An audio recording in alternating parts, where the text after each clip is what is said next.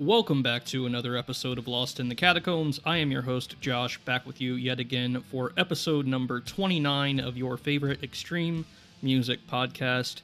Today, this is, in my opinion, one of our best episodes yet, and it's an episode that means quite a lot to me. Hopefully you do enjoy that, but we'll introduce them momentarily. First, I want to remind everyone to follow us on the social media channels of their choosing, which are listed in the description of this episode. Find us on Facebook, Instagram, and Twitter. Do a simple search on Twitter for Catacombs Media, Lost Catacombs Media on Instagram, and just do a simple search on Facebook for Lost in the Catacombs. Also, feel free to support the supporters of the show, Blast Beats Vinyl and Gurgling Gore. Pick you up some cool records.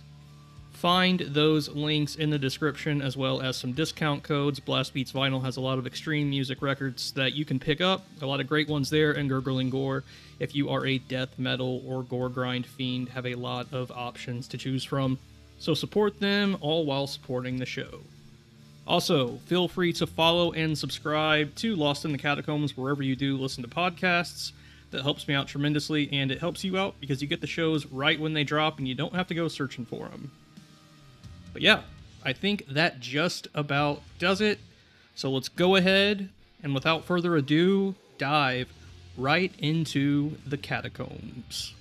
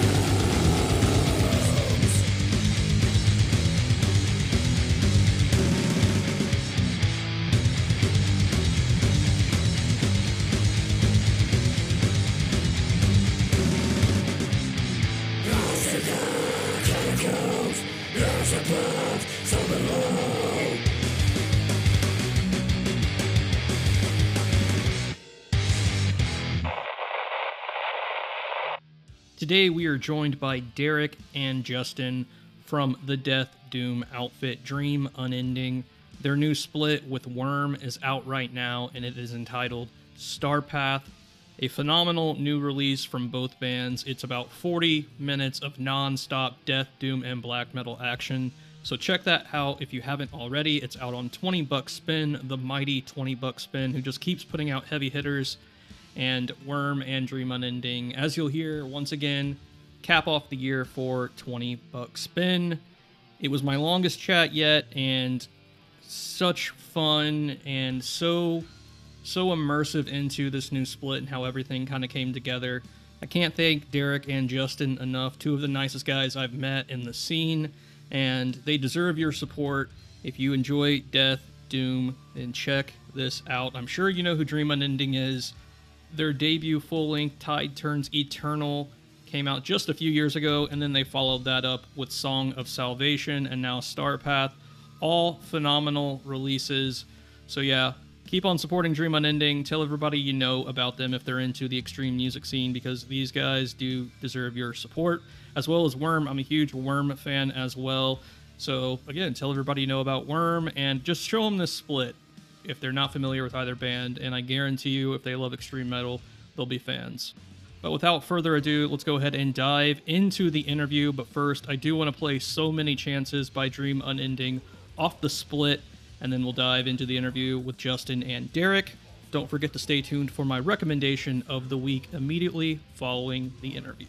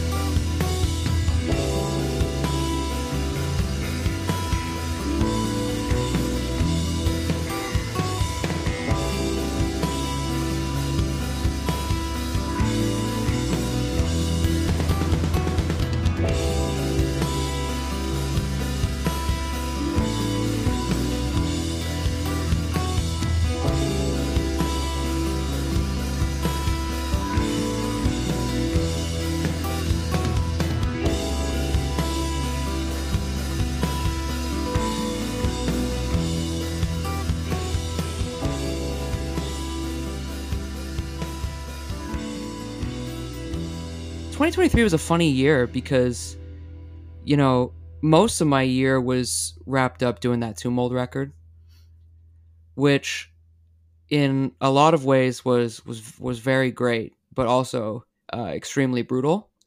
Just like the process of making that record. So this was so easy, but we got it done so quickly. Like we had it wrapped up by end of Yeah. January. Oh, Like I sure. feel like so I just spent the whole year listening to it and then waiting for it to come out.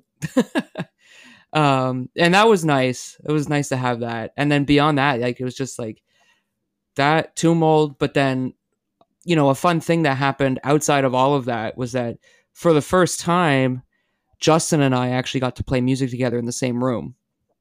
Except it wasn't for Dream Unending. We actually recorded like a record for a different project. There's just like the side project to the side project.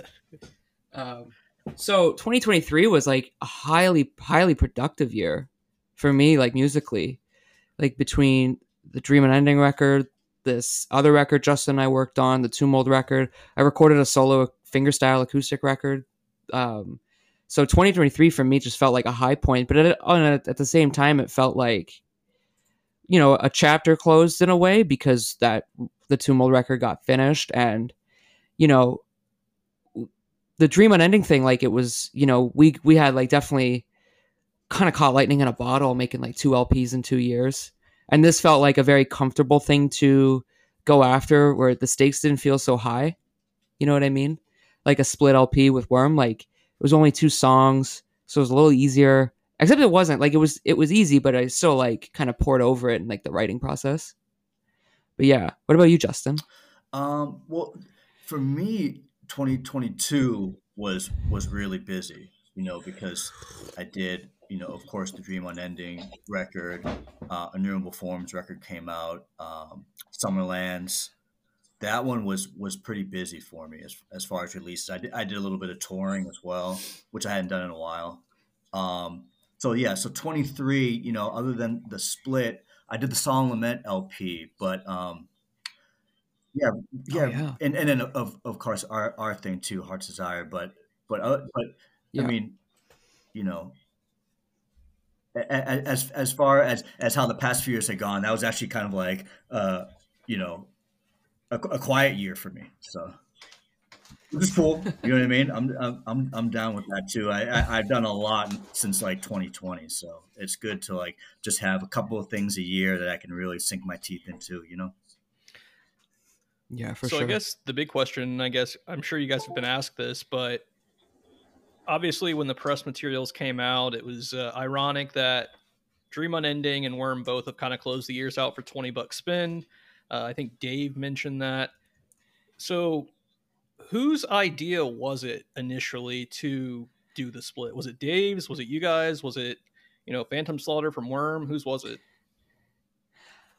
I think it was us. Like I think well, I know at some point I think maybe even Dave at the label joked about doing like a three-way split between us, Worm, and Atramentus, as sort of like the 20 bucks spin version of like the Mm. Peaceville 3. But I think we also kind of knew that if we were going to try to do that, it might not happen for a long time. So I think around the time Blue Nothing came out and Song of Salvation came out, I was sort of like, I was talking to Phantom, and, we were kind of congratulating each other on everything. And I was like, yo, split LP, like, who says no? And he was like, oh, yeah, we're down. So I was like, okay. And Dave was like, yeah, sure. Like, whatever, man. Like, you guys can do what you want. So that was November, right? Yeah. And then, like, 2 months later, we just recorded the 2 songs. So I kind of I'd had those songs uh, sort of already like, I had already had the fire started on them, so to speak. But then, once you set a sort of, at least for me, like once I set like a deadline of sorts, um, then I feel like a little bit of pressure on me, and then I can really get to work on it and start being like, okay, this is what I want to do here, this is what I want to do here, and because sometimes when if you're working on a song but you don't really know when you need to finish it, I can just put it aside for months and months and months. Like the song "So Many Chances," I probably started writing it around the time we finished. recording Song of Salvation, which would have been February of 22, I guess. Yeah. So then, like, you fast forward like almost like 8, 9, 10 months later, and I'm like, oh, I gotta wrap it up. I can't even remember when I wrote those songs now. Like, I can't even remember when I would have sent you like a finished demo of You're each right. song. I think I had preliminary demos like maybe midsummer, which is pretty early, Okay. But then I feel like it Yeah. wasn't fully fleshed out, ready to go until that fall. So remember, I Yeah. only had the songs a couple months before we went into the studio. So. Yeah. So these weren't, I guess, leftover songs. These were fresh new songs, not from any of the sessions from Song No. Salvation or Tide Turns Yeah. Eternal. No, I'm not good at that. Like, I kind of, if I like, if a song doesn't make a record for the most part, like, I'm just like, it goes in the garbage kind of thing. You know what I mean? Like, for example, like, there's a Tomb Mold song that I wrote in that batch of songs that I worked on for The Enduring Spirit and Aperture of Body, and we never learned it, and we'll never learn it, and like, I'll never attempt to relearn it. Like, I'm just like, it didn't make the cut. It's not worth like dredging up. You know what I mean?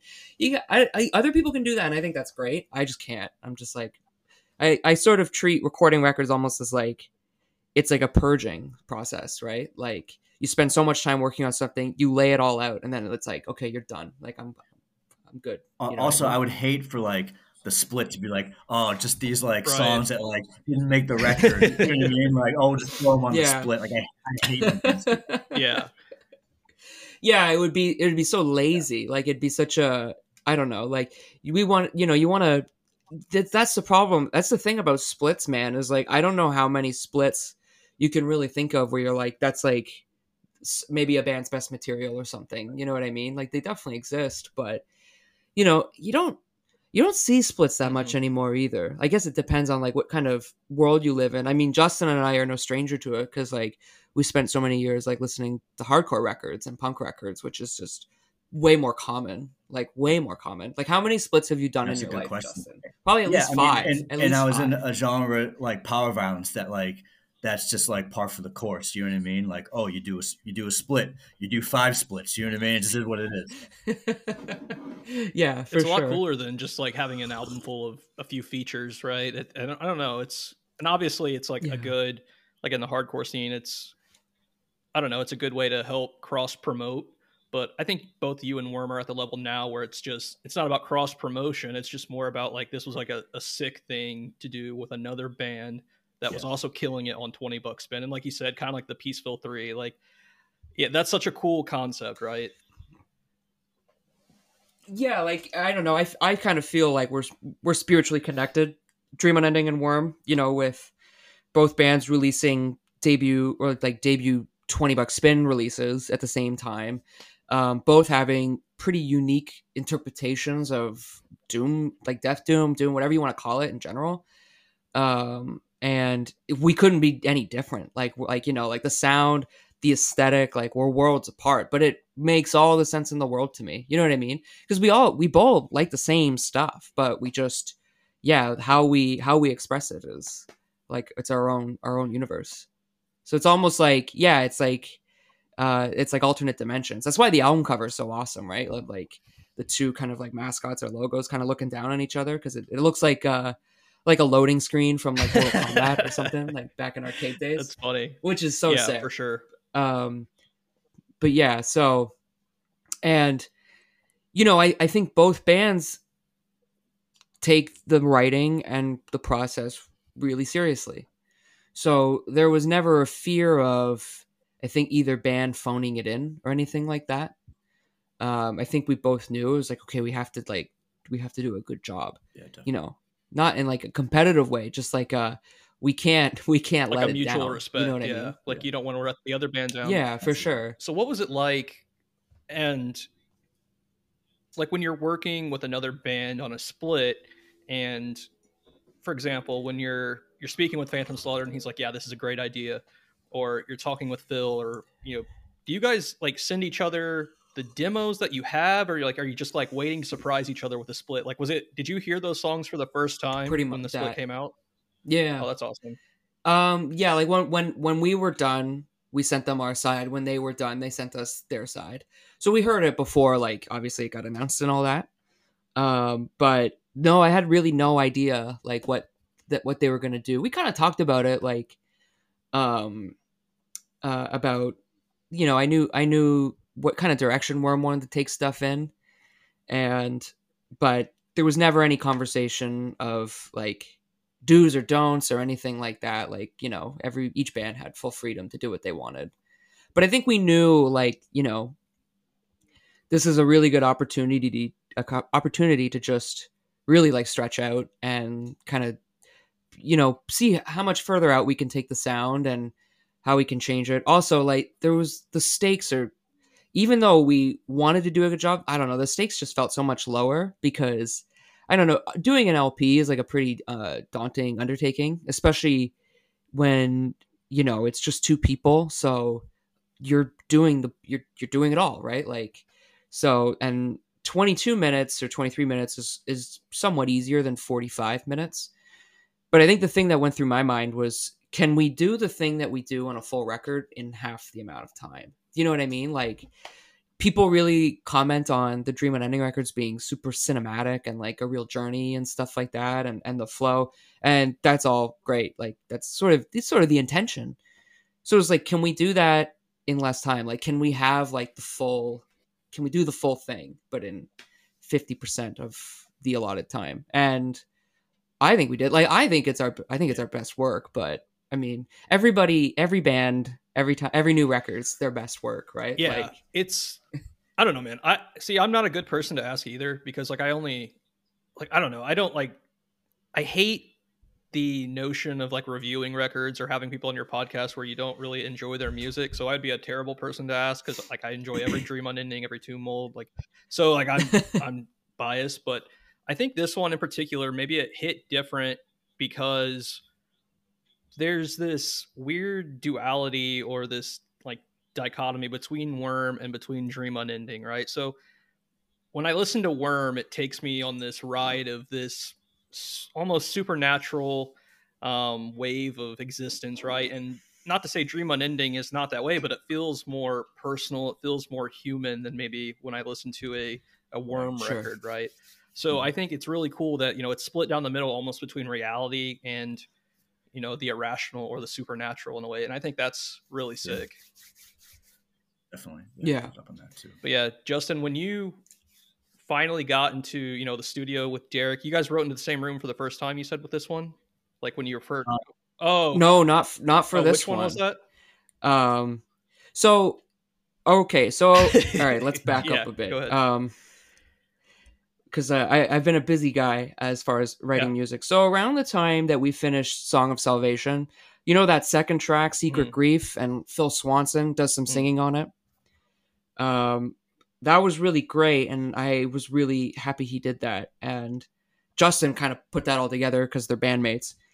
But around that time, I corresponded with him, and I was thanking him for doing it, and he enjoyed it. So I sort of had this idea in my head. I'm like, I'd love to get you on.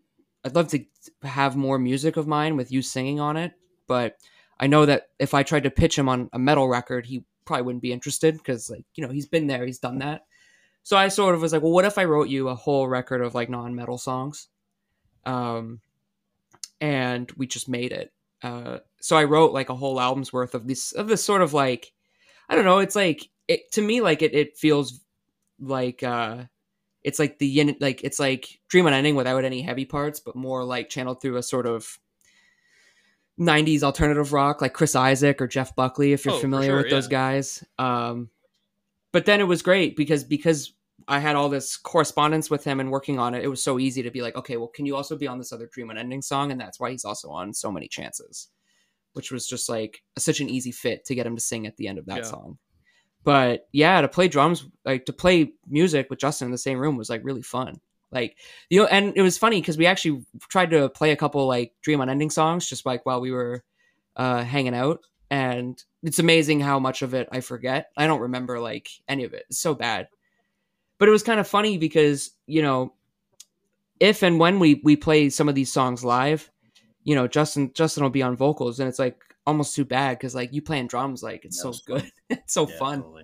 Well, I was before we had that recording session. To be honest, I was a little worried because I know that you and me work great in the studio, right? We're like you send the tracks, and then we load them up, and then I play the drums on. But like we've never played together. I was like, oh shit! Like I hope this works out. But it was great. You know what I mean? Like it was just as good, if not better, in the same room. Oh yeah.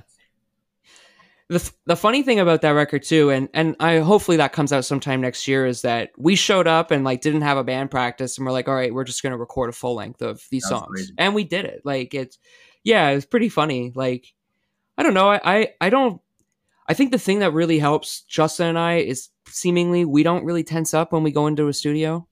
You know, we have fun with it. And I think these songs too, like, you know, I went in when we recorded these songs, like, I don't know how prepared your drums were when you did it, but I only went in with like maybe like half of my stuff sort of like permanent. Like I kind of was just like, you know, some of these guitar tracks, I'm going to wing it. But now you do all your drums with Arthur Rizek in Philly, and he kind of takes on almost like a producer role with you, right? Yeah. Yeah. So when you went in to do, let's say, So Many Chances for drums, like how much of it did you know how you're going to play it, and how much? I'm not trying to go take ahead, man. This is fascinating. Yeah, go ahead. I mean, I had an idea of what I wanted to play, especially at the end. I wanted the end of the song to be kind of jammy, like maybe try some fills out and see what works, see what doesn't. But I would say Arthur helped as far as the as some of the stuff at the beginning one, and then even in the middle when it gets a little more experimental. That was also some of him as well. Yeah, for sure. I remember at some point because he's recorded us before, so he understands like the psychology of the music. He just did the Wayfarer record too, didn't he, Arthur? Yeah, he did the Wayfarer record. Yeah, I think. Did he do the whole thing, or like did he record them too? Yeah, I think he did. Oh wow, nice. Yeah. That record came out really well. Well, I remember you texted me, and you're like this middle part, like the clean part. You're like, what do I like? Give me a reference point. Like, what do I do here? And I think I sent you the album Spirit of Eden by Talk Talk, and I was like, first song, like listen, and then I remember you sent it back, and you guys had like shakers and stuff, and I was like, oh fuck yeah! I mean, you did it. I didn't like necessarily Xerox the part, but I was like, okay, like I'm gonna kind of take a little bit of what they're doing. So it's a great reference point though. But yeah, and then what about If Not Now When? That one I pretty much that one felt a little more straightforward as far as drums goes. You know what I mean? Like it didn't like the parts didn't seem so far out, and it was kind of, you know, more, I guess, in my wheelhouse, you could say. But even then, Arthur, you know, had some good suggestions here or there. But I had pretty much mapped that one out in my head, and I'd practiced all of them, but that one I pretty much had down. Yeah, it's funny because like for that one, like a lot of the extra guitars, I just sort of like played free safety. Like I just sort of was like, all right, roll the tape and I'll just play what feels right. We'll rewind when we have to and stuff. But that one, I think sorry, I mean to interrupt. Go. I wanted to keep the drums simple on that one. Like more, I guess, more of like a funeral doom, death doom vibe, because the guitar, I mean, like I didn't want to get in the way of the guitars. You know what I mean? Like I thought the guitars were doing such cool things the whole time that I just wanted to to just keep the rhythm and keep the vibe. Just have it kind of being like you know, waves kind of crashing back and forth. Like that's how I wanted the drums to sound for that song. I wanted the guitar to really do the talking. So. Yeah, like If Not Now When, like to me, like it doesn't even feel like a Doom song. Yeah, like it just feels like a bunch of like King's X riffs until it stops being King's X riffs and turns into like Rush riffs or something. You know what I mean? Like, Fate's Warning. Like I had no Fate's Warning. Yeah, like I had no like Doom reference point for that song.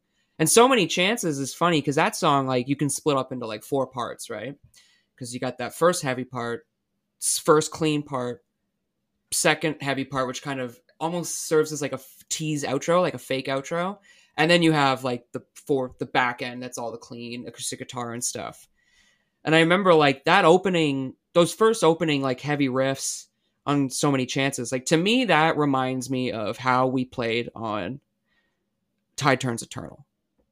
Like, just like, we had a waltz riff, which we have in the title track of Tide Turns Eternal, and it's really good. And then, so it feels like familiar territory, right? And then that clean section in the middle is where we really started to really branch out.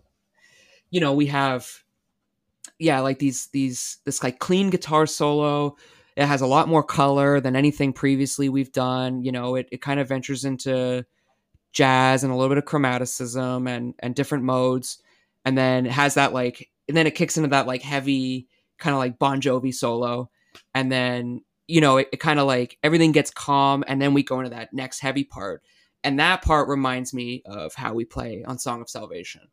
So it's like this one song is sort of satisfying like all these things we've done, but also introducing new elements. And then we get that back end of the song with the acoustic guitar, Phil's vocals, and like a jam section essentially, where like you could say it sounds like Opeth, you could say it sounds like the Eagles. Like, you're not wrong either way. Like, and so that was a fun song because it satisfies like so many like, I guess, like writing urges of mine. And like my thing with Dream Unending that's so fun is that it's such an exploratory sound. Like we're constantly searching for something in the music. Reminds me of a quote. In the first record, we included a quote by this poet named Khalil Gibran. But he's got a quote, and it's like, there's a space between man's imagination and man's attainment that may only be traversed by his longing.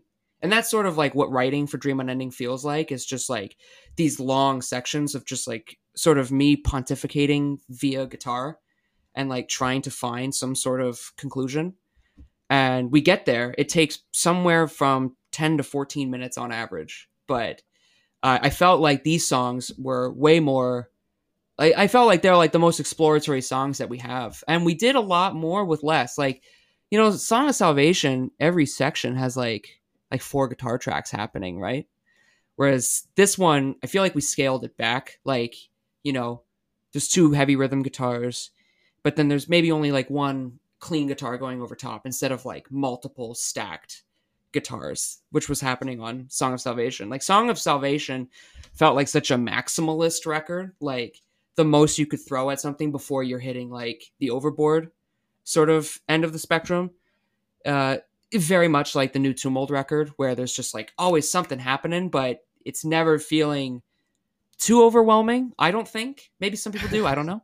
But so it's like trying to find the balance. But with this one, it was like, well, what if I just could get more involved with like just like a single guitar track and do more with it? And I was really pleased with the outcome. And then I felt like the drums weren't being so buried so much by like so much guitar. You know what I mean? I feel like the songs breathe really well because there's a bit of a rawer sound to the overall mix as well. Like a lot of good room sound on those drums, especially on So Many Chances. Like the snare sounds so good. There's so much warmth to the sound, which I really like. Which is a nice contrast to like the Worm side, which is like, definitely leaning more into the kind of black metal vampiric side of their sound. So it's got a little bit more of like a little bit colder. So it's just like sets a wide spectrum of sound that you're experiencing on one record. I think that's what's so cool about the split. For sure. Anyway, I was going back to that, that duality of everything. Like there's the real, and then there's the surreal, like kind of Justin and I were saying earlier, we both picked up on like the supernatural and then reality and then warm and cold. Yeah. I think that's such a beautiful way to put it. But one question I did have, and this is something I always ask people that have like numerous or multiple projects that they're kind of diving into. Is it difficult to, I guess, differentiate between the headspace that you need to get into for, let's say, a Summerlands record or a Tumult record? And while they might sound different, is it hard to get out of that mindset of writing for one record in particular rather than maybe a Dream Unending record? Well, I'd be interested to know your answer, Justin, about like, especially, well, yeah, like playing drums, but also writing lyrics between this band and Innumerable Forms. Yeah, I mean, it's totally different as far as like subject matter and then, thought process, where I'm at emotionally. But like, you know, it's it feels organic both ways. You know what I mean? Like I'm not fake. I'm not going to write something that's not real or not real to me. You know what I mean? So, um, you know, it's I don't have any difficulty coming up with lyrics for either band because, like I said, they kind of represent like you know different sides of me, and it's good with Dream Unending. You know, like what we said at the beginning, like kind of everything is on the table, right? All bets are off, so I can write about whatever I want, and like I feel good about it, Yep. and like you know I don't feel weird, I don't feel self conscious, so and obviously if you're in that headspace, it's way easier. Yeah, Oh God, yeah, yeah.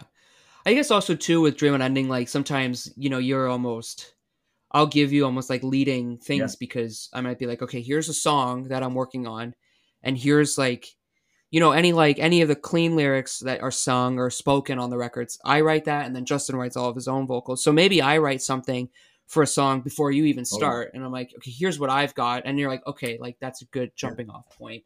And then there's ones where I don't know if other bands do that or this or not, but like I'll give you a song and I'll be like, the song is gonna be called this, and then I'm like, yeah, go I for it, love like that write too. write your Yeah, so lyrics or we did whatever, that right? for the Yeah, split. You had already had song titles for both songs, but no real lyrics yeah, except for a few of those lyrics at the end of So Many Chances. You know? yeah, yeah. Um, and then as far as writing, like I think the one of the biggest effects that working on because when I wrote Tide Turns Eternal was around the same time I would have been working on the songs that made up the Enduring Spirit. So, when I was working on Tumult songs, I didn't feel any real inclination to write like slow parts or like doom riffs because it was like, why I have a band where I'm already doing that? And it influenced the speed of that Tumult record because it's much faster. It never really lets up. Here and there it does, but as far as headspace, it's funny. Like sometimes, you'll start writing something or you'll be playing something that you kind of come up with, and it doesn't have a home, and then eventually I figure out what it's supposed to be. It's like, okay, this is going to be this or this is going to be that. Sometimes I might have something. I might have two ideas, and I'll just sit there and I won't know where it'll go. So for example, like I had these couple riffs and I was like, oh, is this going to end up as a Dream Unending song or is this going to end up as a Tumult song? And it ended up as the middle of a Tumult song, which was Will of Whispers. That clean Right. break in the middle going into the end. Like I had the bones of those two things being like, what am I going to do with this? And I was like, oh, I can't find a home for it. And then it just sort of, flashbulb moment where it's just like, oh, I know exactly what to do with that. And sometimes that happens with Dream Unending as well, where it's just like, I might be playing something and be like, where am I going to go from here? And then you pick up a guitar 2 days later and you're not thinking about what you're playing or what you're just like riffing on. And then you realize like, oh, fuck, like that is what's going to come out of the clean break in So Many Chances. That's how we're going to go to the next heavy part. And then you're like, oh, great, I got it. And so it's not linear for me, I guess. Like I'm always playing and writing, but never with. I can't sit down and be like, I have to write a Tumult song. You know what I mean? Or I have to write a Dream Unending song, or I have to write a whatever. Like, uh, if I did that, I probably wouldn't come up with anything great because I just let it try to come out naturally. You know what I mean? Like, it's just in the process of playing. Right.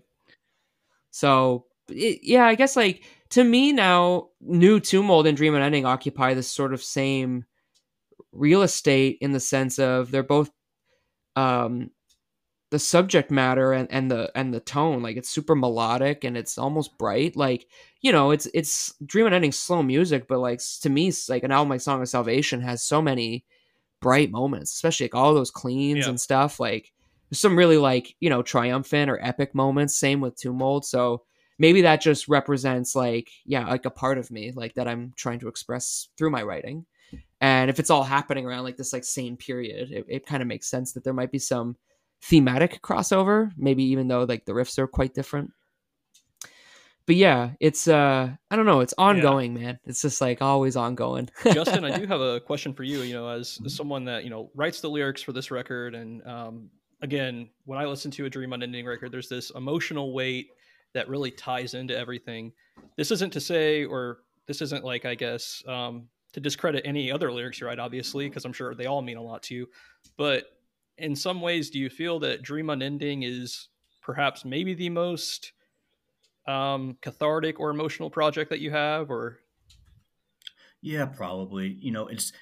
It's actually it's the only one where I have to hear the music before I start writing the lyrics. You know what I mean? Because I feel like the lyrics and the music are so tied together. With other projects, I didn't have to do that, but for this one, it's like essential.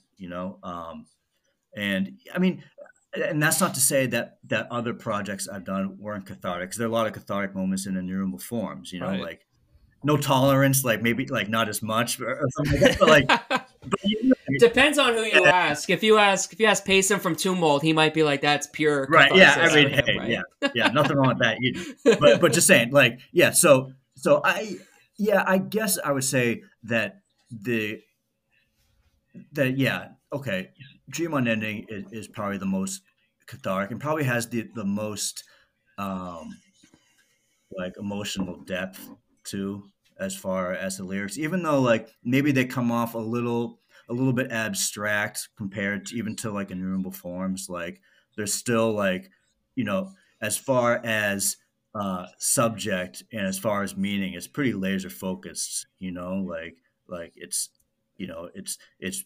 written about, either feelings I've had, experiences I've had, like, or emotions that I feel for other people, and other things like that. So yeah, I mean, I guess you could say that it definitely feels the heaviest to me. yeah, a lot of that probably So has to come down to, like you said earlier, just nothing's off the table. It has to feel yeah, freeing to be able to just do whatever you want and have this project that, and not to say again that none of your other projects you feel, I guess, constraint or anything like that. Like, I guess right, the new Two Mold record, for example, they just went in a totally different direction than I guess maybe people are expecting. So not that you feel constraint, but it has to feel freeing that, like, people expect you to just do whatever you want on a record and twist and throw these twists and turns in there, right? yeah. And I I guess mean, I love Derrick, it. for you too, yeah. Yeah, I mean, all bets are off with this one, and that's and that's actually even when I presented the idea of this band to Derek, that was kind of what I wanted. But even I wasn't like ready to like surrender all the way. Like I had to have Derek like drag me across the finish line as far as like trying this stuff, and you know what I mean? Well, there's definitely like between the first record and the second record, there was definitely like some sort of like you just like kind of you just Yes. surrendered. You know what I Yeah. mean? Like because like the first one, it was sort of like I'm like kind of being like, you have to just take this leap of Yeah. faith with me.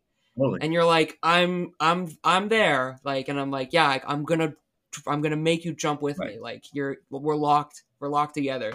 But then with like Song of Salvation, I'd be like, what do you think about this? What do you think of this? And you're like, whatever Yeah. you want, man, like Right. just do it.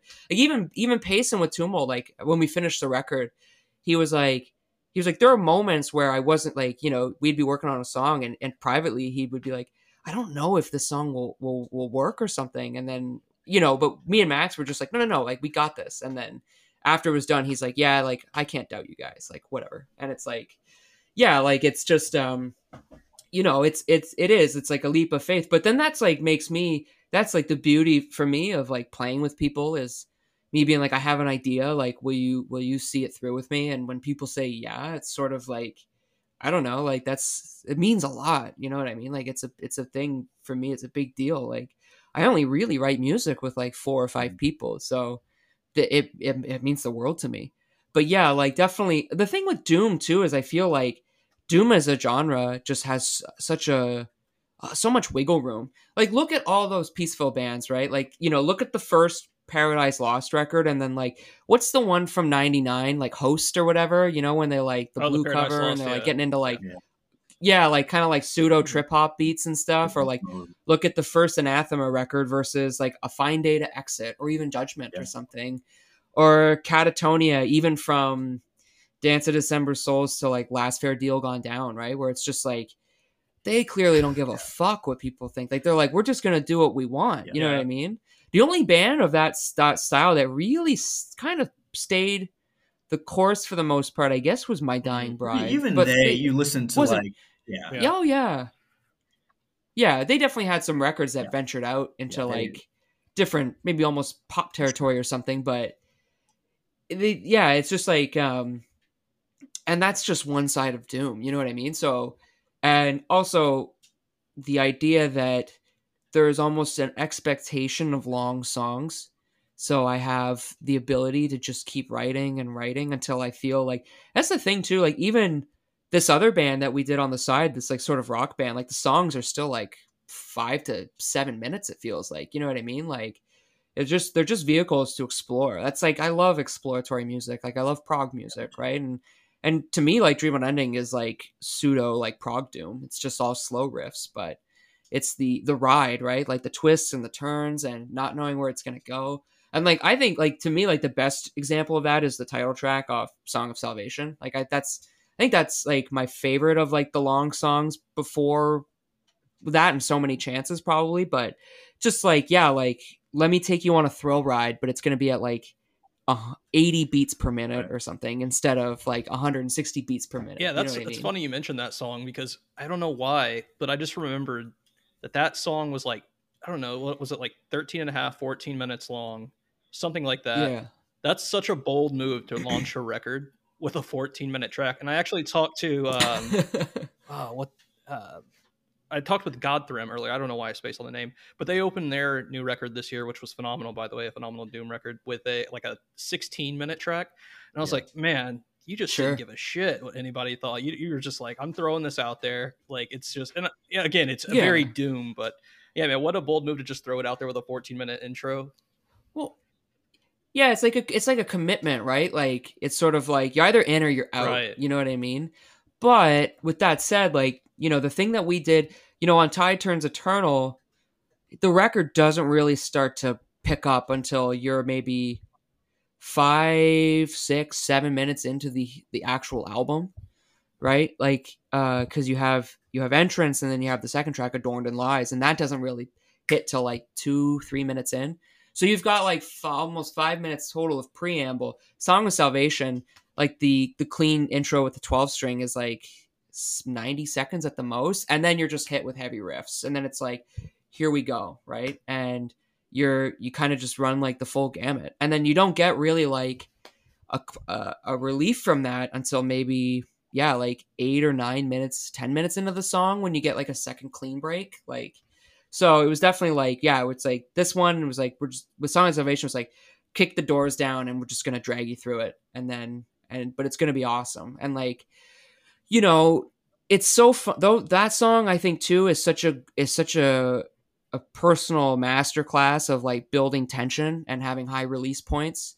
I think maybe we talked about this when you talked to me and Payson about Tomb Mold, but like I'm a big fan of like tension and release, and just like trying to create suspense for like a big high point.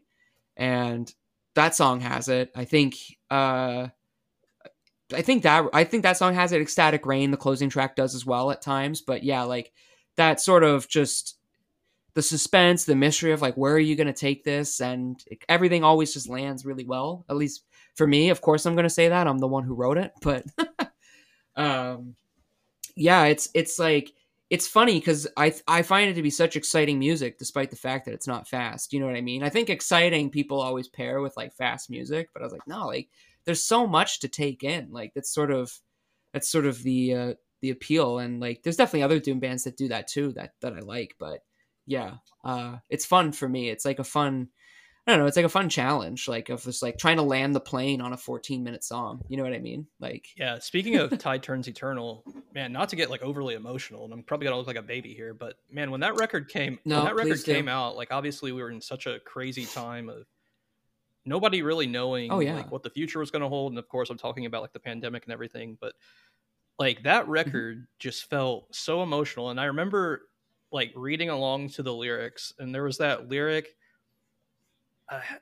it must have been on the song Dream Unending, and it was, behold your shape, the breath of dreams brings light. And I just remember hearing that line, and I was like living in an 800 square foot apartment, like barely making any money. Like I'd just been laid off earlier that year. And like I just remember how much that record meant to me that year. And I don't know, like looking back for you guys, and That's yeah, awesome, man. again, Not that you were oh for struggling. sure, Like, yeah, I'm glad you're yeah, through and it. we all But were. like, I'm glad that you could have a moment Yeah. with it. Like, And that's there's amazing. a guy on YouTube, I'm sure you guys are aware of, but Scourge of Vinyl, who also, Oh yeah, yeah, that was his favorite record that, yeah, Brandon, yeah, Brandon. that was his favorite record that year. And Yep. I've watched him for so many years. And I was like, man, finally, like, I feel like, I don't know, it's just, it feels like somebody else like understands, you know what I mean? And I don't know, that's the beautiful thing Yep. about music too. And not to turn this into a therapy session, but for you guys, was Dream No, it's Unending okay. a very like, and I hate to like ask if it helped you like maneuver through those hard times. Oh, Like, how much did this project fuck, mean to man. you? Yeah. Totally. It was like, working on that record and the other one too. Like, it was like, it felt like pure escapism at times for me, in a good way. But like, yeah, man, like during the pandemic, like I wasn't sure where I was going to live. I was living like with my mom. I thought I was moving to the Americas. That's where my wife lives. And then we changed our minds. But because of the pandemic, like we could only see each other every so often. I went long stretches of time just being alone. I was commuting to work via train. It was 90 minutes each way. And during working like, public service during like, or like, I work in a cafe, and like working during the pandemic was just very dehumanizing time. It just sucked. So it was just like, it's just this thing that I had though, but yeah, it was great. And I think we knew we wanted to make something that would hopefully kind of reach people in a way, maybe like the people who took the time to, as much as it meant something for us. And, I've definitely, when that record came out, definitely some people reached out to me to be like, I'm going through something right now, and this record is really hitting for me. And same with like Song of Salvation. Like, I had a close friend, like, message me being like, the spoken word part at the end when he says like, after that whole spiel, and he says like, I've awoken and I remember everything. He's like, I can't tell you what that means to me right now. And I'm like, yeah, like that's great. Like, it obviously means something to us because we write it, right? But you can, it's personally satisfying to get something like that done, but it's a whole other thing to have it actually connect with somebody else.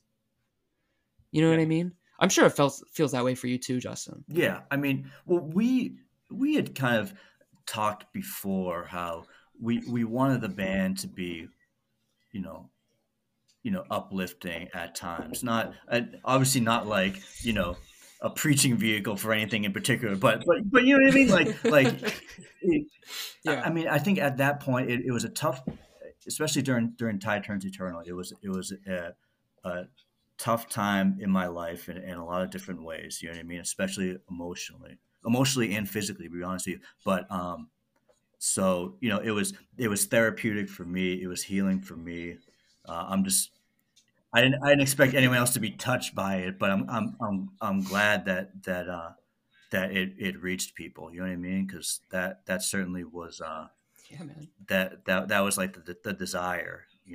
And also Yeah. at that point, I think that I started because I'm getting a little bit older, and I started to remember like how something like straight edge hardcore really touched me. You know what I mean? It really helped me, especially when I was like a teenager and stuff. You know what I mean? And I didn't want to make like a record that was super negative, or being a band that was negative, that brought people down, or that made people feel worse about themselves or about the world. You know what I mean? Yeah. So that was Yeah. not what we wanted to do with Dream Unending. And I'm glad that I mean, maybe some people feel that way, but for the most part, I think people have uh, associate like something positive with this band.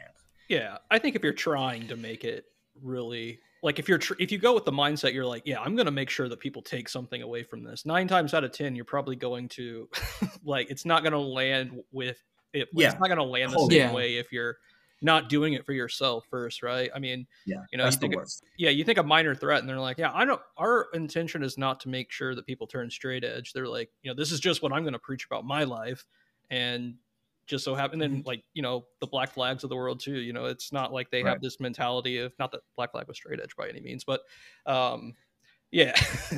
Yeah, I just think Yeah, if you go into the mentality that you're going to try and reach people, it doesn't necessarily land ever. yeah, right, and yeah, like, um, and I feel like I at that point I had gotten, I was old enough to I'm old enough to see like people, especially like in my life, who've just dwelled on hatred and negativity, Oh and to God, see where yeah. they're at in life. And I was like, you know what, like I don't want to do this. Like I don't want to be that person. Yeah. No, it's definitely like there's definitely like it's like there's a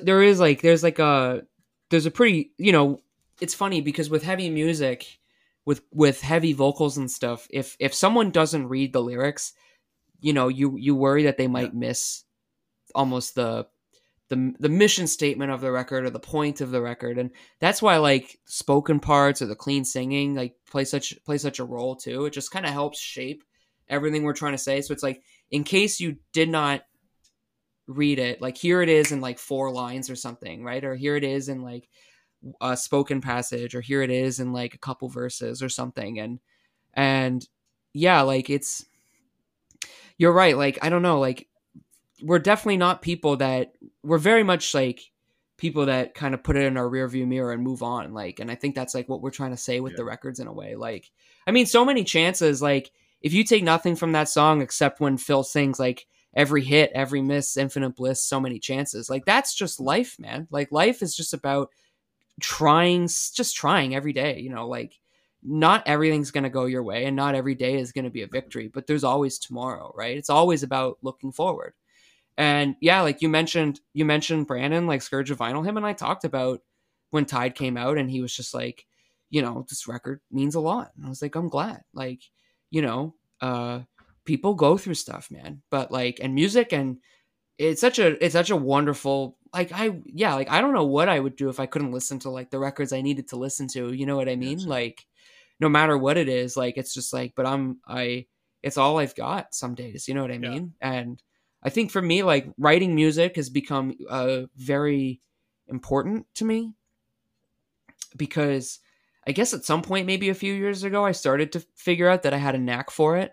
Like I never had written an LP really before Tumult started. Like I kind of had, but nothing of any real serious like stakes where it was actually gonna get pressed on vinyl or anything like that, right? So even like that idea, like just always felt daunting to me, and discovering I have a knack for it, and discovering that like there isn't a limit to my playing and that I can always get better and stuff, like it's been such a great thing. So then to writing and making all these records in a way becomes like, whether it's Dream Unending, whether it's Heart's Desire, which is the band Justin and I have recorded on the side, whether it's playing bass on that Outer Heaven record that came out earlier this year, whatever it is, like all of these things become the story of my life. You know what I Yeah. mean? And like Justin, you probably feel that to an nth degree because you've done so much over the last 15, 20 years of your life, yeah, right? Like, and they become these touchstones, and like you can look at a record and you can remember everything about that point, maybe, and for better or worse, you know what I mean? So it's wonderful. And yeah, and there's just like there's a purity to like the songwriting process that I really love, and I crave. Because once a record's made and it's out there in the world, like it's not yours anymore, you know what I mean? Like it belongs to the listener. And that's why, it's funny, like I've never been a big milestones guy until the Tumult record Manor of Infinite Forms turned 5 earlier this year. So we played a show, like kind of like a surprise gig for 100 people, where we played the whole record. And that was like kind of fun. But then, that for me felt more like just like, it wasn't so much of like, oh my God, like this record we made turned 5, that's so sick. It was more like, I just enjoyed the feeling of like still playing with Payson and Max after so many years. Like, that kind of that meant more to me than like the record turning 5. You know what I mean? Like, but records, like they live forever, but people will buy it and people will sell them, like, when they're done with it. But I have the memory of making that record with those guys. Like that to me is like the most important part. And it's the same with the Dream Unending records. You know what I mean? Like, I can remember, like, I remember like the solo at the end of So Many Chances, like we did. It's funny actually. I don't know if you've spun the record I yet. have not.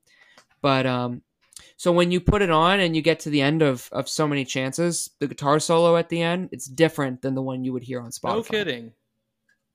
That's Yeah. sick. So let's listen for that. So like I have the memory of like being in the studio with Sean Pearson, the engineer who I work with and Tumult works with.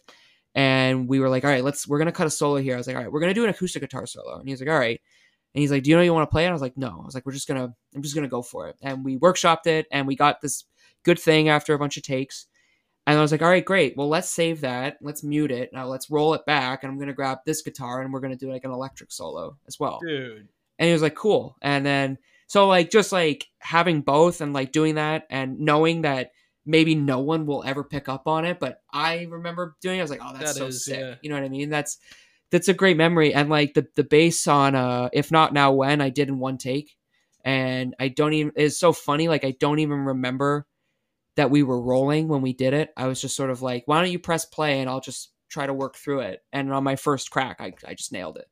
And I remember I think I screwed up one thing that we had to punch in and fix. And I remember the song finished and Sean turned to me and he was like, oh, you did it. Great job. And I was like, that's it? He's like, yeah, that was the whole song. I was like, oh, wow. Okay, great. Like, and those kind of things, like that'll stick with me forever. And you know, what happens with like the records, like that, you know, I mean, it doesn't mean a damn thing after a certain point, but it's like, except that people hopefully enjoy it. But like, yeah. You know, people, you know, they like, you can't really hang on to that stuff. Like, it's like people who get mad about people who flip records. It's like, man, that's like part of the game. You know what I mean? Like, luckily what I like about 20 Bucks Spin is that every time he does a repress, he does multiple variants, because then it like, it dilutes the pool. Like, you know, it like, yeah, like, because it's like, instead of like 4 special variants, he's like, no, there's like 14 variants, like, suck on that. You know what I mean? And that's great, because even though some people will still try to be like, well, the first pressing, like, you have to pay $80 for it or something now, like, whatever. But yeah, like, I just, for me, like, once a record's done, it belongs to the people. Right. And it's good for me because it just creates real estate in my head to fill up with new song ideas and stuff.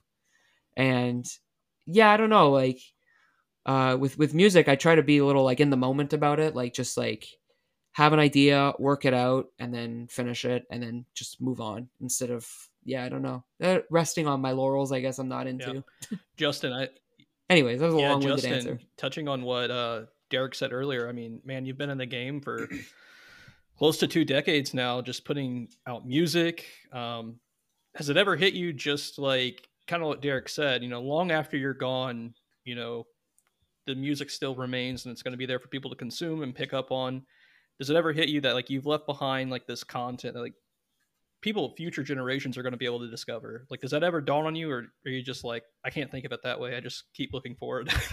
Well, yeah, I guess I didn't until recently, you know what I mean? Because, you know, growing up, I never thought that, you know, anyone would even give a shit about the music that I made, or like, or the scenes that we were part of or whatever. You know what I mean? Like, looking back now, I'm like, Jesus, like, I wish I had done that one way better, because now it's on YouTube for the whole world to see for eternity. You know what I mean? Like some shitty show that we played in 20 years ago or something like that. You know what I mean?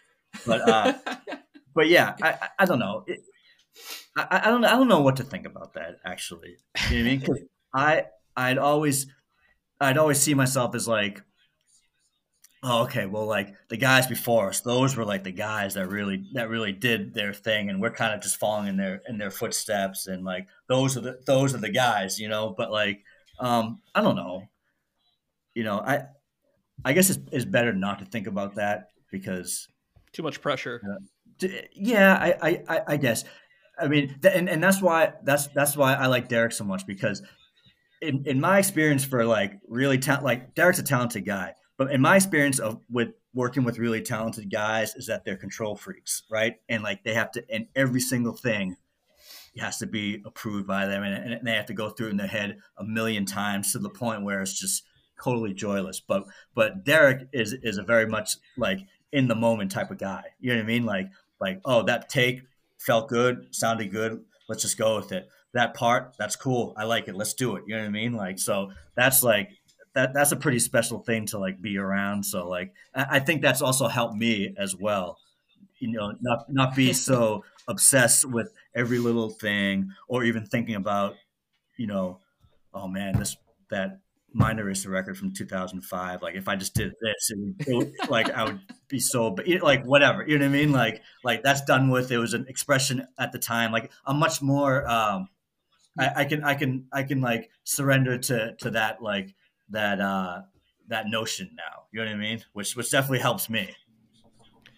So, Not to, so the answer is like I can't remember what the question was. I turned this into a therapy session. Sorry, guys. Yeah, no, it's all good. It's all good. Well, no, like I was gonna say, like what's like, can you think of like what was the record where for everybody collectively was it the hardest to make for you?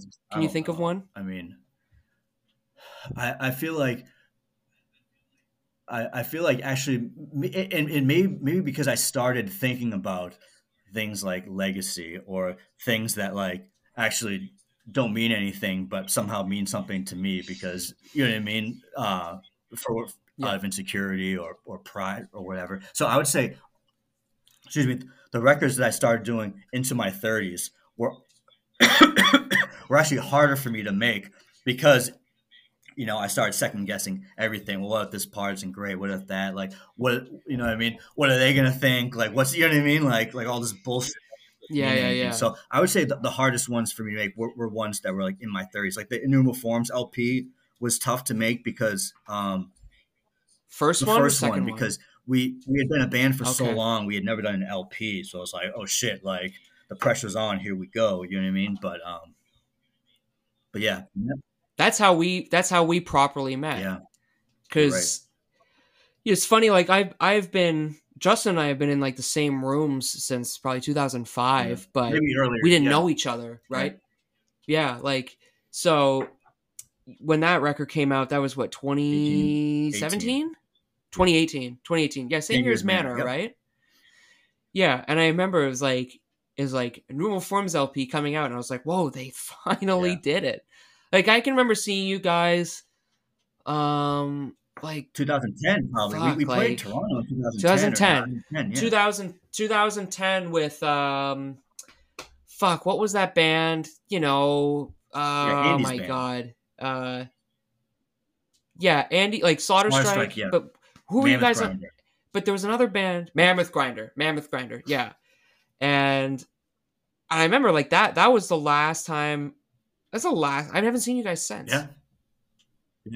That's crazy. I still have to see you guys again. Like, but it's so. I remember when that record came out, I hit up Chris Bruni at Profound Lore, and I was like, "Can I have Justin's email? I want to like congratulate him on finally doing this."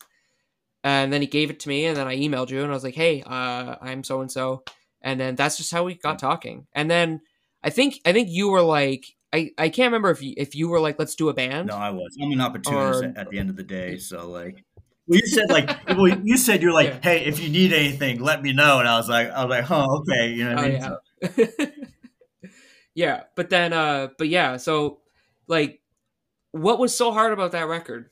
Like I said, you know, I think there was a lot of second guessing. There was a lot of like debate on. Were you just playing? You weren't playing drums on full it though? Band. I actually played guitar on it. Band. I played some of the rhythm tracks on it as well. Okay, but mostly singing, you know, because we already had the full band intact by then. But yeah, I don't know. It was just one thing after another. There was a couple calamities here or there, but it was just I don't know. It took a while to do. I don't know, but like you know what? It was actually good to go through that because after that, I didn't take myself too seriously anymore, and I was just and I felt like it was since then it's been much easier to kind of do what I want to do, be happy with it. Now, what about a record like Dream Killer, the Summerlands record?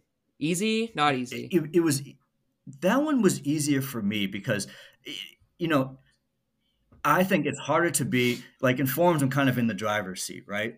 Like I'm the guy who started the band. Like you know, yeah. At the end of the day, with Summerlands, you know, Arthur writes the guitar riffs. You know what I mean? Like me and him will arrange stuff usually together. You know what I mean? But Yeah. like that one that one didn't feel very stressful because actually, I flew to Philly to record the record. We booked out an entire week just to do drums. Like a lot of those songs hadn't even come together yet. So like we would track and then we would change stuff. But we kind of like built the songs from the ground up there. I felt really good about it. Right. And recording with Arthur is like no stress at all. You know what I mean? Like he's such an easy Mhm. guy to work with. So that one was more just fun. Like we were hanging out, making jokes and stuff. You know what I mean? It was just a Yeah. good time. So that there was no pressure Yes. because it wasn't like you like had all this rehearsed material where you're like, I have to nail it or anything No. like that. I'm sure. I wonder if the other members had a harder Yeah, that's a time, good question. probably, or like more under the gun, so to speak, Yeah, because I think Brendan maybe felt that way because he was like the new guy coming in, but singing, singing, yeah, he did yeah. such a good job. I was there for some of those sessions. He just knocked it out of the park the whole time. Oh, Dude, don't even worry it's about it. Like it's all incredible. good, you know? It's such a his singing on that record Yeah, is he's the incredible. man. Like it's just I remember emailing him to tell Yeah. him so. I was like, shit, man, like your performance brings me to tears. Like Yeah, it's he's the so real good. deal. He's like, yo, thanks, Yeah. man. Like it's just like so Oh, yeah. unserious. But what record was easier for drums, Tide or Song of Salvation? I would say song because, by that point, I feel like um, we had gotten in the groove as far as what we wanted to Yeah. do is with sound. I felt more comfortable about um, artistically where we were at because still, like, dude, making Tide, it really felt like I don't know, like unknown territory. You know what I mean? Like Yeah. going into it. Like I remember I hadn't been that nervous in a long time actually to make a record. Yeah, Wow. especially vocals too, because Oh, I was like, really? man, the music is so good. I really hope I don't fuck this up with the vocals. You know what I mean? Because that Nah, style, because you were I good, know man. the the vocals, the type of vocals that I do for Dream Unending, I know they're a little bit two dimensional, and maybe here or there, maybe some people would want maybe something a little different. But for me, I think like the kind of OG Death Doom vibe helps the band. It really, I think it works, and it gives it that emotional depth to know that it's just like a guy screaming into a microphone. You know what I mean? Yeah. Oh yeah. Dude, even like I remember even after the first record, maybe even the second record, my dad and I were talking and he was like, I can't imagine any other vocal Yeah. style over this. He's like, nothing else would work Yeah, I the same agree. way.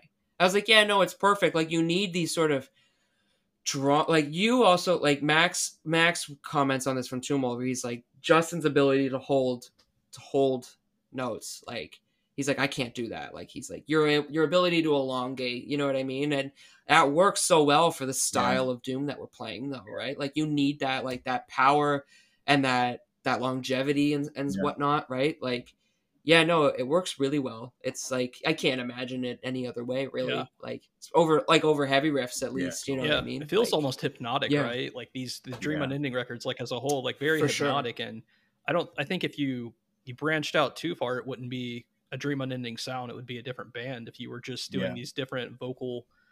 If you went really high on a Dream Unending record, people would be like, "What?" Yeah. Like just kind of taken Yeah. back. But I don't know. I think, like you said earlier, like it's you can do whatever you want, but I don't know. There's the old adage, if it's not broke, don't fix it. And like these records are just so like perfect in their own way and so beautiful in their own way that if you did anything different, I think it would take away from that, that almost hypnosis you get. And like you said, you have these other outlets or bands that you can branch off and do whatever you want. But like with Dream Unending, man, I think your vocals are, yeah, they're perfect for what you're doing, as Derrick Oh, just thanks, put it. man.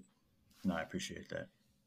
Sure. But I do have a couple questions about your first impressions of Worm. So I'd like to, what was the first, record? Was it Gloomlord that you guys kind of heard Worm for the first time, or was it those demos? Gloomlord for me.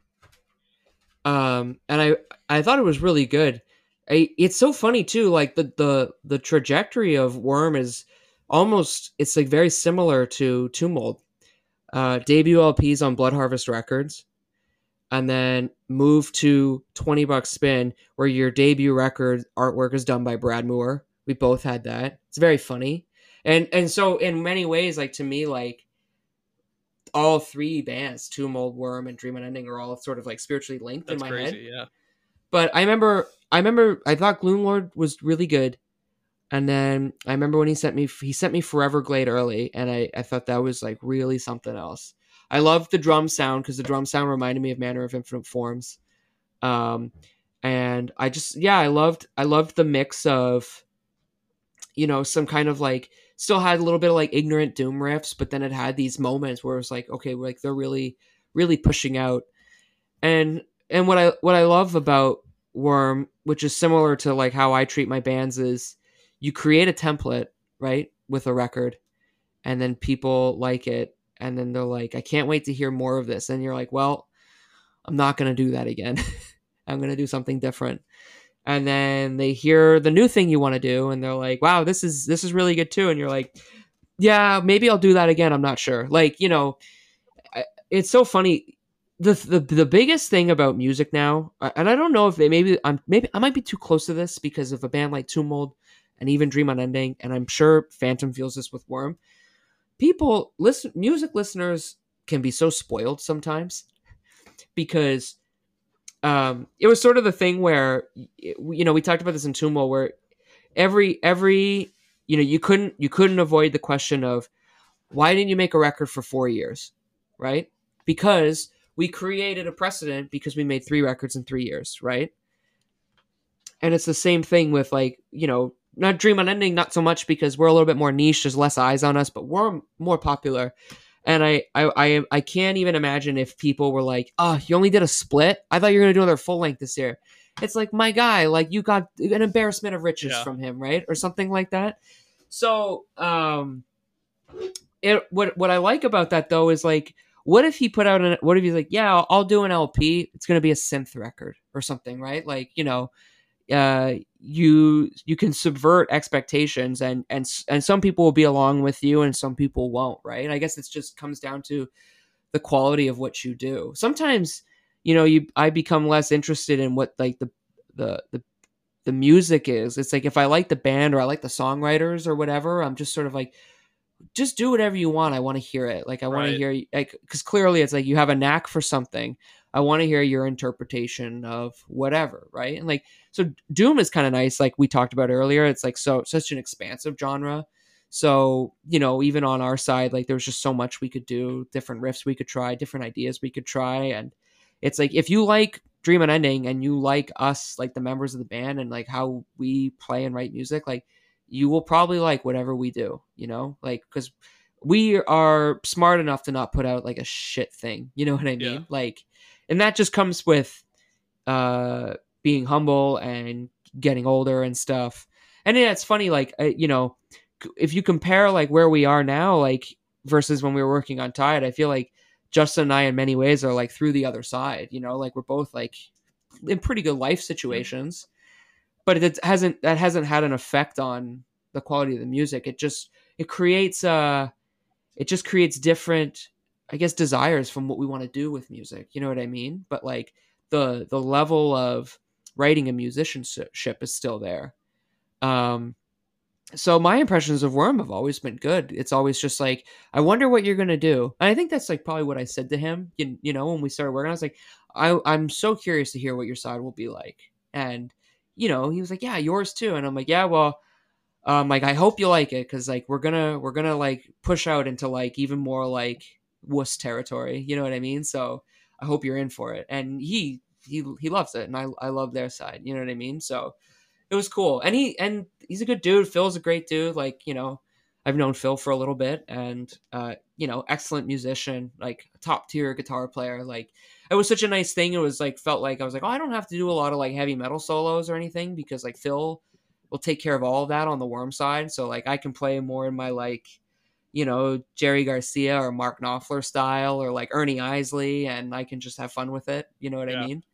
So I didn't have to, I only riff like really like there's like one big epic lead, and If Not Now When, that I'm quite fond of, but like everything else is like, it's not I didn't have to like try to have a shred fest with myself or anything, because it's like that's what the other side of the record's for. Like, let the pro do the pro stuff and I'll do my own thing. So it was like nice. It felt like a weight off my shoulders, because like yeah, it was great. And Justin, was Gloom Lord the first thing you'd heard from Worm? Yeah, I think that was the first one that I heard. Yeah, because that came out maybe 2019 or 20. Yeah, around there, 18 Yeah. or 19, I think. Yeah. Oh wow. Okay. Yep. Yeah.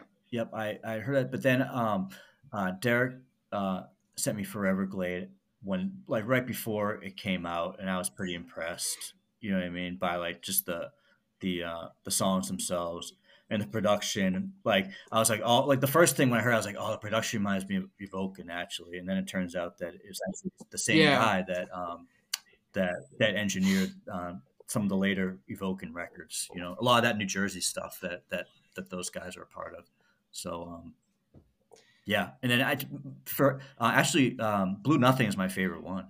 I think that as far, I mean, like maybe I had heard that some of the stuff was from the Everglades session, but to me, like even the songs themselves feel like it feels like the next step for me. Not even the kind of more black metal song at the end. I'm talking even like the more doom ones seem to me like that's to me that's their best stuff. Yeah, I think that the big thing too with Blue Nothing and Foreverglade is just like the vision really comes into focus. You know what I mean? Like it's sort of the difference between the first Tomb Mold record, Primordial Malignity, and Manner of Infinite Forms, where Primordial Malignity, like, you know, that's just me and Max, right? And like us trying to write a record because we knew if we could write a full length, someone would Blood Harvest would put it out.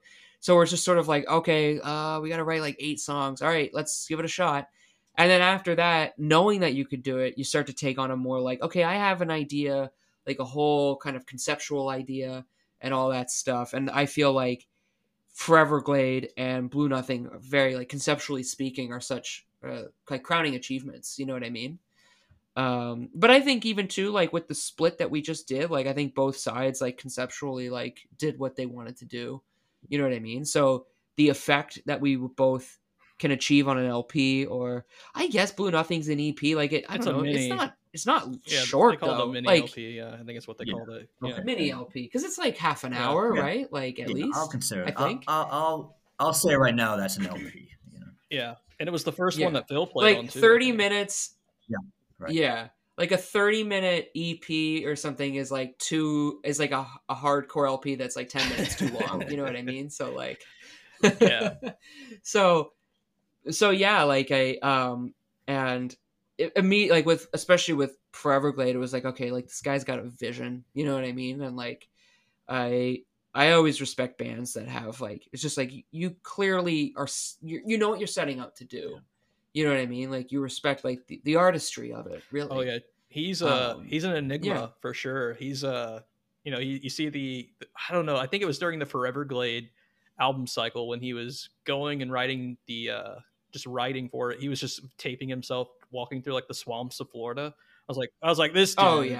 This dude's really getting the aesthetic down. I was like, that dude's so sick. But yeah, and Phil's so talented. They're both so talented. But yeah, man, an incredible split, Starpath, which is, you know, out right now. But I have a couple more questions for you guys. I know you know, we've talked for a while now, but a couple last questions. How often do you guys get offers to do live shows? Every so often. You know, we've gotten like a couple like tour offers that we had to turn down because we're like, yeah, we're not a real band.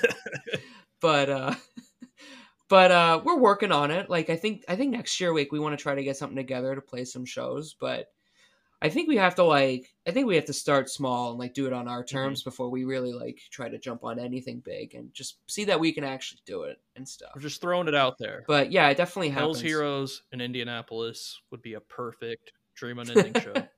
We just had Profanatica. When is that? It's in August of every year. Okay.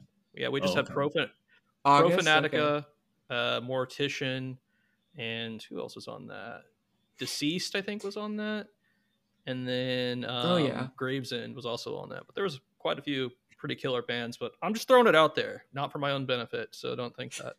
But yeah, that's awesome. I think most people know it's just me and Derrick. Yeah. So and they know that that's kind of like It's difficult to do. a thing, and that we don't have like a band and stuff. So like so people haven't been like knocking down my door with offers. You know what I mean? But yeah, it has been thrown up. But we definitely want to do it though. Like, would love to like kind of rework some of those songs for like a 5-person lineup plus vocals or something. You know what I mean? Like, definitely doable. You know what it is though, man? It's like it's all about finding people who can like make the time and stuff. You know what I mean? It's different because especially too, like I'm pretty far away from Justin, all things considered. You know, I'm in Toronto, Canada. He's in Boston, Mass, and so then if you're gonna find people, it's like, okay, we have to find mostly people that live in America because it's way easier to travel within country than across borders, right? So then you got to find these people who all want to play on these songs on records they didn't play on, right? Because then so it's like it's a challenge, but we can get there. We can get there. I was just in Boston. We should have met up for drinks, Justin. Oh, when were you in Boston? I'm just kidding. I was there the 8th through. Let me think. The 4th through the 8th. Yeah, I was there for work, but. Yeah. Oh, cool. Yeah, right on. Yeah, my first time in Boston. Well, next time you got to go to Want to Hear a Record Store. We'll hang out next time. Yeah, for sure. It would be awesome to see. I know I talked to Derrick and Payson a couple months ago or whatever it was about getting Tomb Mold here. It's just like every band I ever own here, I'm just like campaigning for them to stop in Indy, which I know it's probably not the best market. We're more of a, unfortunately, country. We're like Garth Brooks and everything that stop by here. I love Kiss Garth is here Brooks, tomorrow. He's so talented. Dude. I've historically had good shows in Indianapolis, though. Just saying, it's a good scene, man. Like it was really known for like that Midwest screamo, like the American footballs of everything. Like, I'm 32, and Derrick, I think you're 34, 34, yeah, you're 34, and Justin, I don't know how old you are, but how old am I? I'm 43. 43. So I guess like me coming up, like my first exposure to like super like heavy music was like Kill Switch Engage and like As I Lay Dying. So like that was like the first, and then also like the Midwest hardcore, and I got into like Misery Signals and all that. So that was like my first exposure to like really harsh vocals. But coming up here, it was just like all like metalcore, Midwestern emo, and like all that. So I feel like we got a lot of good shows back in like the mid to late 2000s, even going into the early 2010s. And I kind of fell off for a while, but now I think that death metal is really kind of almost bigger than it's ever been. We've been getting some really good shows at Black Circle here, which is like this bar. It's like, I don't know, man. I've seen like Blood Incantation there. Who else was just there? Maul was just there, which I really enjoy. Maul, they're on $20 spin now, so congrats. Yeah, that new tape, that tape they put out is solid. It's so good. So fun. Yeah, it's such a fun record. And then like Holders played there a couple times. They were just here last month and then a year ago. So we're getting some pretty good stuff, but hopefully that's a continuation of what's to come. But yeah, I feel like it's like, I mean, it's one of those things where it's like venues sometimes in cities, it's like if you build it, they will come, right? It just has to be there. But yeah, I mean, I know for sure Tomb Mold will end up touring next year. I don't think it'll be a stretch if we end up there. And if not, like, it's just one of those things. I'll travel, like, whatever. Well, it's not that big or like, sometimes if it's like, if someone, sometimes like if it's like, it doesn't happen on a tour, but someone's like, we can hit 3 shows in a row in like 3 days and not have to commit to being away for a while. It's like, oh yeah, we can make little jaunts happen, especially with Tomb Mold. But so are you a Pacers guy then? Like you watch basketball? Derrick, yes, I'm stoked. This is a fun year. Tyrese Halliburton, I love him. Yeah. If you guys, all right, here's my pitch to get you guys here, both Dream Unending and Tomb Mold.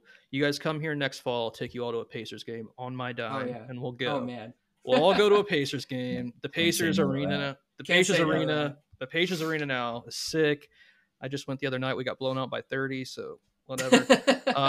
Wait, which game was that? Which game was that? I went the Magic. We were down. Well, actually, we came back. That Magic team Magic team's nice, man. Yeah. Yep. Fire. Banchero's killer, man. That dude. Yeah.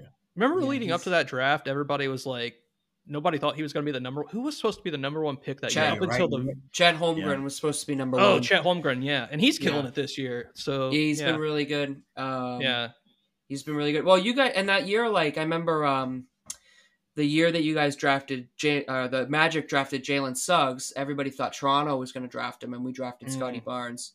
And then there was definitely like this, definitely a little bit of like a victory lap because it took Suggs a while to really get going. Now he's good. He's good now, and I mean Toronto is a mess, but like we're supposed to be a mess. Like I'm like I think we should be tanking harder, but like that's just me. Yeah. Well, you guys got rid of Fred VanVleet. Yeah, and Nick Nurse who's shooting like 36% right now for the Rockets. Yeah. And then I don't know, man. I've always been a Pacers fan, right? Always, till death. I will die for the Pacers. But I always loved Vince Carter.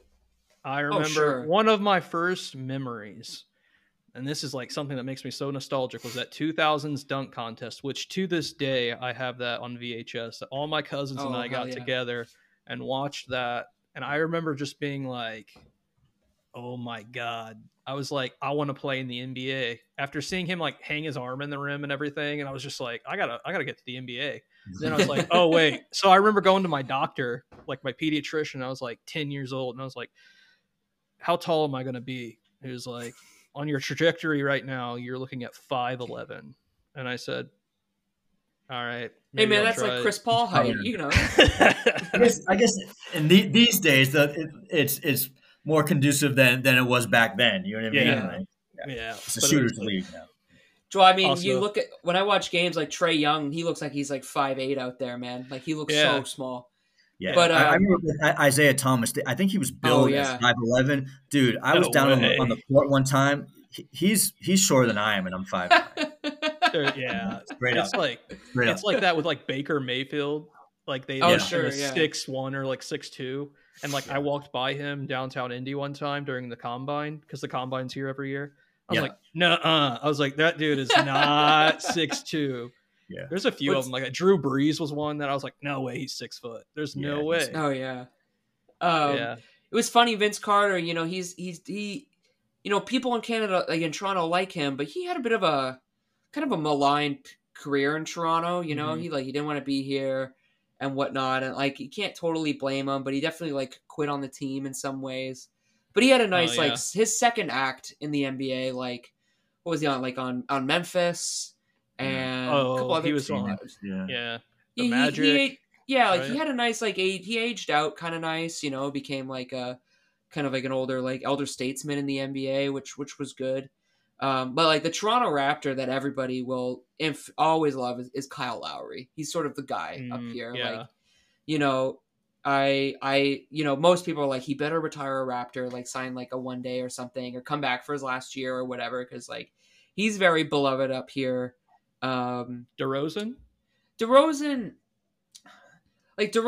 is well liked, but you know, he sort of became, people will always remember him as like the fall guy, but it was okay because we got the title with 1 year with Kawhi. But people here don't really care about Kawhi Leonard. Like, you know, we're happy about the title, but I think more people felt more stoked for a guy like Kyle Lowry, or even like for me, like Marc Gasol, like, you know what I mean? Like, oh yeah, for sure. Like that kind of stuff, I think meant more than Kawhi getting a second title. And I watched those Spurs teams that he played on, and I was, you know, it was nice to have him here, but there was never any real like emotional connection to it. I think the best thing though is that was the shot that prevented Philadelphia from going to the conference finals, because Philly will never get past the second round so long as Joel Embiid's on the team. Like it's a foregone conclusion. You know, me and Justin both have a lot of people that we're close to in Philly, and it doesn't matter. Like it's just like no matter how good your team is, like you can give Embiid all the MVPs you want, man. Like it's just never gonna happen. You're gonna have your name taken off the Outer Heaven record. That's okay. They don't live in Philly, so they don't really claim Philly. But it's funny, like, so it's like every year in the playoffs, like if the Celtics and the Sixers square up, it's like, oh, the Celtics will win. It's okay. Yeah, Celtics, man, they look unstoppable. So it's Well, always like this too. Yeah, the Pacers always get stuck with either, we finally got away from Michael Jordan, and then guess who shows up? Oh yeah, our everybody. Oh, like everybody felt the wrath of LeBron for a solid like 10 years, right? Like, and now the Celtics, like we're not going to get past the Celtics. I'm interested to see how we like develop these young players, like Ben Mathurin. He's kind of disappointed me this year, but still young. We'll see how he does. But man, Halliburton looks MVP caliber. It's crazy. That was a trade that really, like, it benefited everybody. Yeah. You know what I mean? Like, everybody kind of won in that trade. It was good. Well, Justin, you were at that Celtics game on Wednesday against the Bucks. I was, yeah. Yeah, that was a good game. Yeah, they played well. I mean, you can tell they were motivated for that one. I watched them today. They lost against Orlando, but they didn't have Holiday, and Porzingis didn't play the second half. And it just seemed like they were kind of day after Thanksgiving, like playing in the afternoon. Right, exactly. Yeah, same thing my dad said. But yeah, you guys come up here for a show anytime. Pacers game on me. Granted, they're playing, or if not, we'll go to a Colts game. A little bit more expensive, so don't break my bank, please. But no, I'm just kidding. No, we will go to a Pacers game. But anyway, guys, one last question before I let you go. Yeah, I know you kind of gave a really in-depth overview of Starpath. It's again out right now, incredible split with Worm. But looking back, one last question: if you had to pick a favorite moment off the 2 tracks, what is your favorite moment? Oh man, you go first. Do you have one? I don't know. Like, well, let me say this. When I listened to the first song, "So Many Chances," that I'm like the most impressed with that song. But I would say there are moments on the second track, "If Not Now When," that have like a certain kind of emotional depth that I kind of really connect with. You know what I mean? Especially on the verses. Like in the middle of the song going into the solo, and the solo might be my favorite part actually, because that I think is one. Which solo? When the drums kind of pick up a little bit, and I start doing the fills and stuff like that. Yeah. A lot of expression in that solo. So that's probably my favorite part of the record, at least of our side. Yeah. The 6-minute and 20-second mark of "If Not Now When." That's my pick.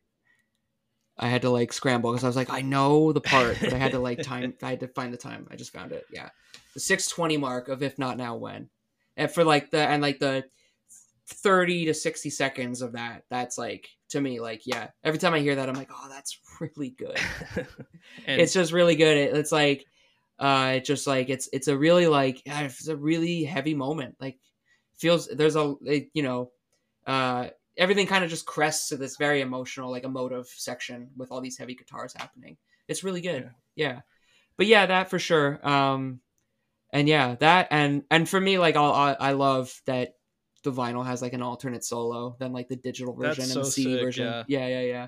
So I am curious if anyone will actually like notice it, because I don't ever really know if people like how like I'm an intent listener, but I don't know how intent people listen to things. You know what I mean? Yeah. And Justin, I'm not letting you off the hook on this one because I already asked Derrick in our last talk. He said Cynic Focus was his favorite 90s death metal record. So what's your favorite 90s death metal record? My favorite 90s death metal record, like pure death metal? Yep.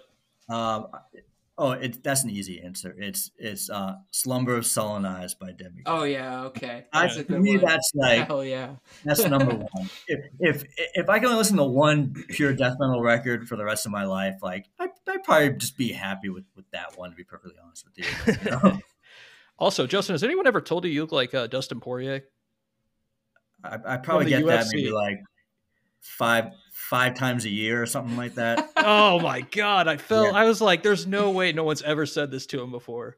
One time, I train jujitsu. I've been training it for a very long time, actually. And I was in an Uber ride to a jiu-jitsu academy, and my name is Justin. But Oh, the yeah. Uber driver thought for a second that it was Dustin Poirier. I was like, trust me, it's not. You know what I mean? Like, it's definitely not. But yeah.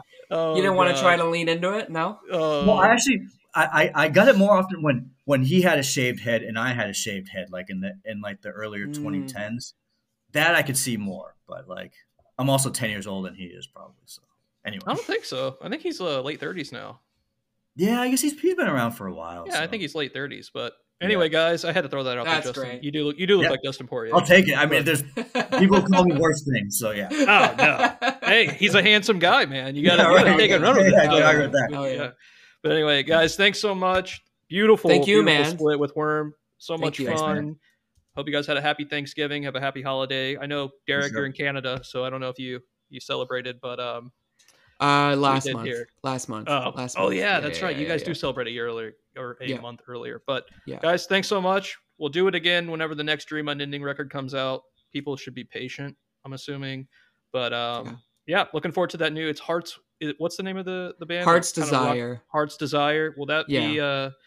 Are you guys on a label with that one yet, or is that soon to be announced? To be determined. Okay, gotcha. Yeah. Awesome. Well, keep an eye out on things Dream Unending related.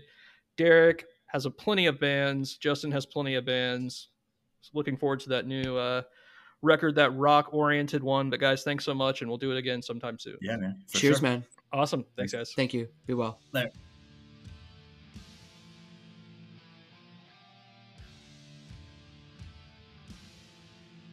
Thanks so much for tuning in to that interview with Derrick and Justin from Dream Unending. Again, the new split with Worm, Starpath, is out right now via $20 spin.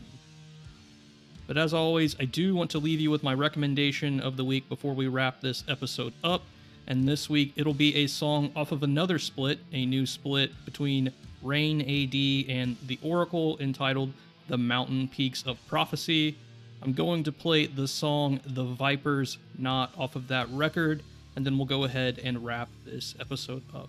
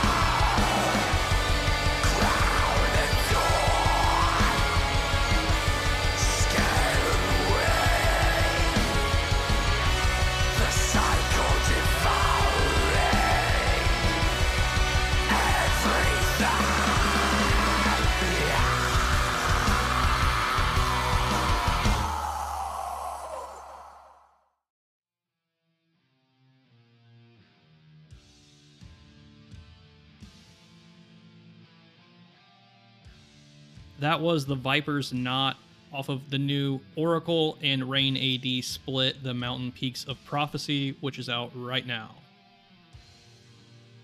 But it's time to wrap this episode up now, my friends. Don't forget to follow us on the social media channels of your choice, which are in the description of this episode. Don't forget to follow us or subscribe to the podcast wherever you do listen. That helps us out tremendously. And last but not least, don't forget to support the supporters of the show. But until next time, we'll catch you right back here in the catacombs.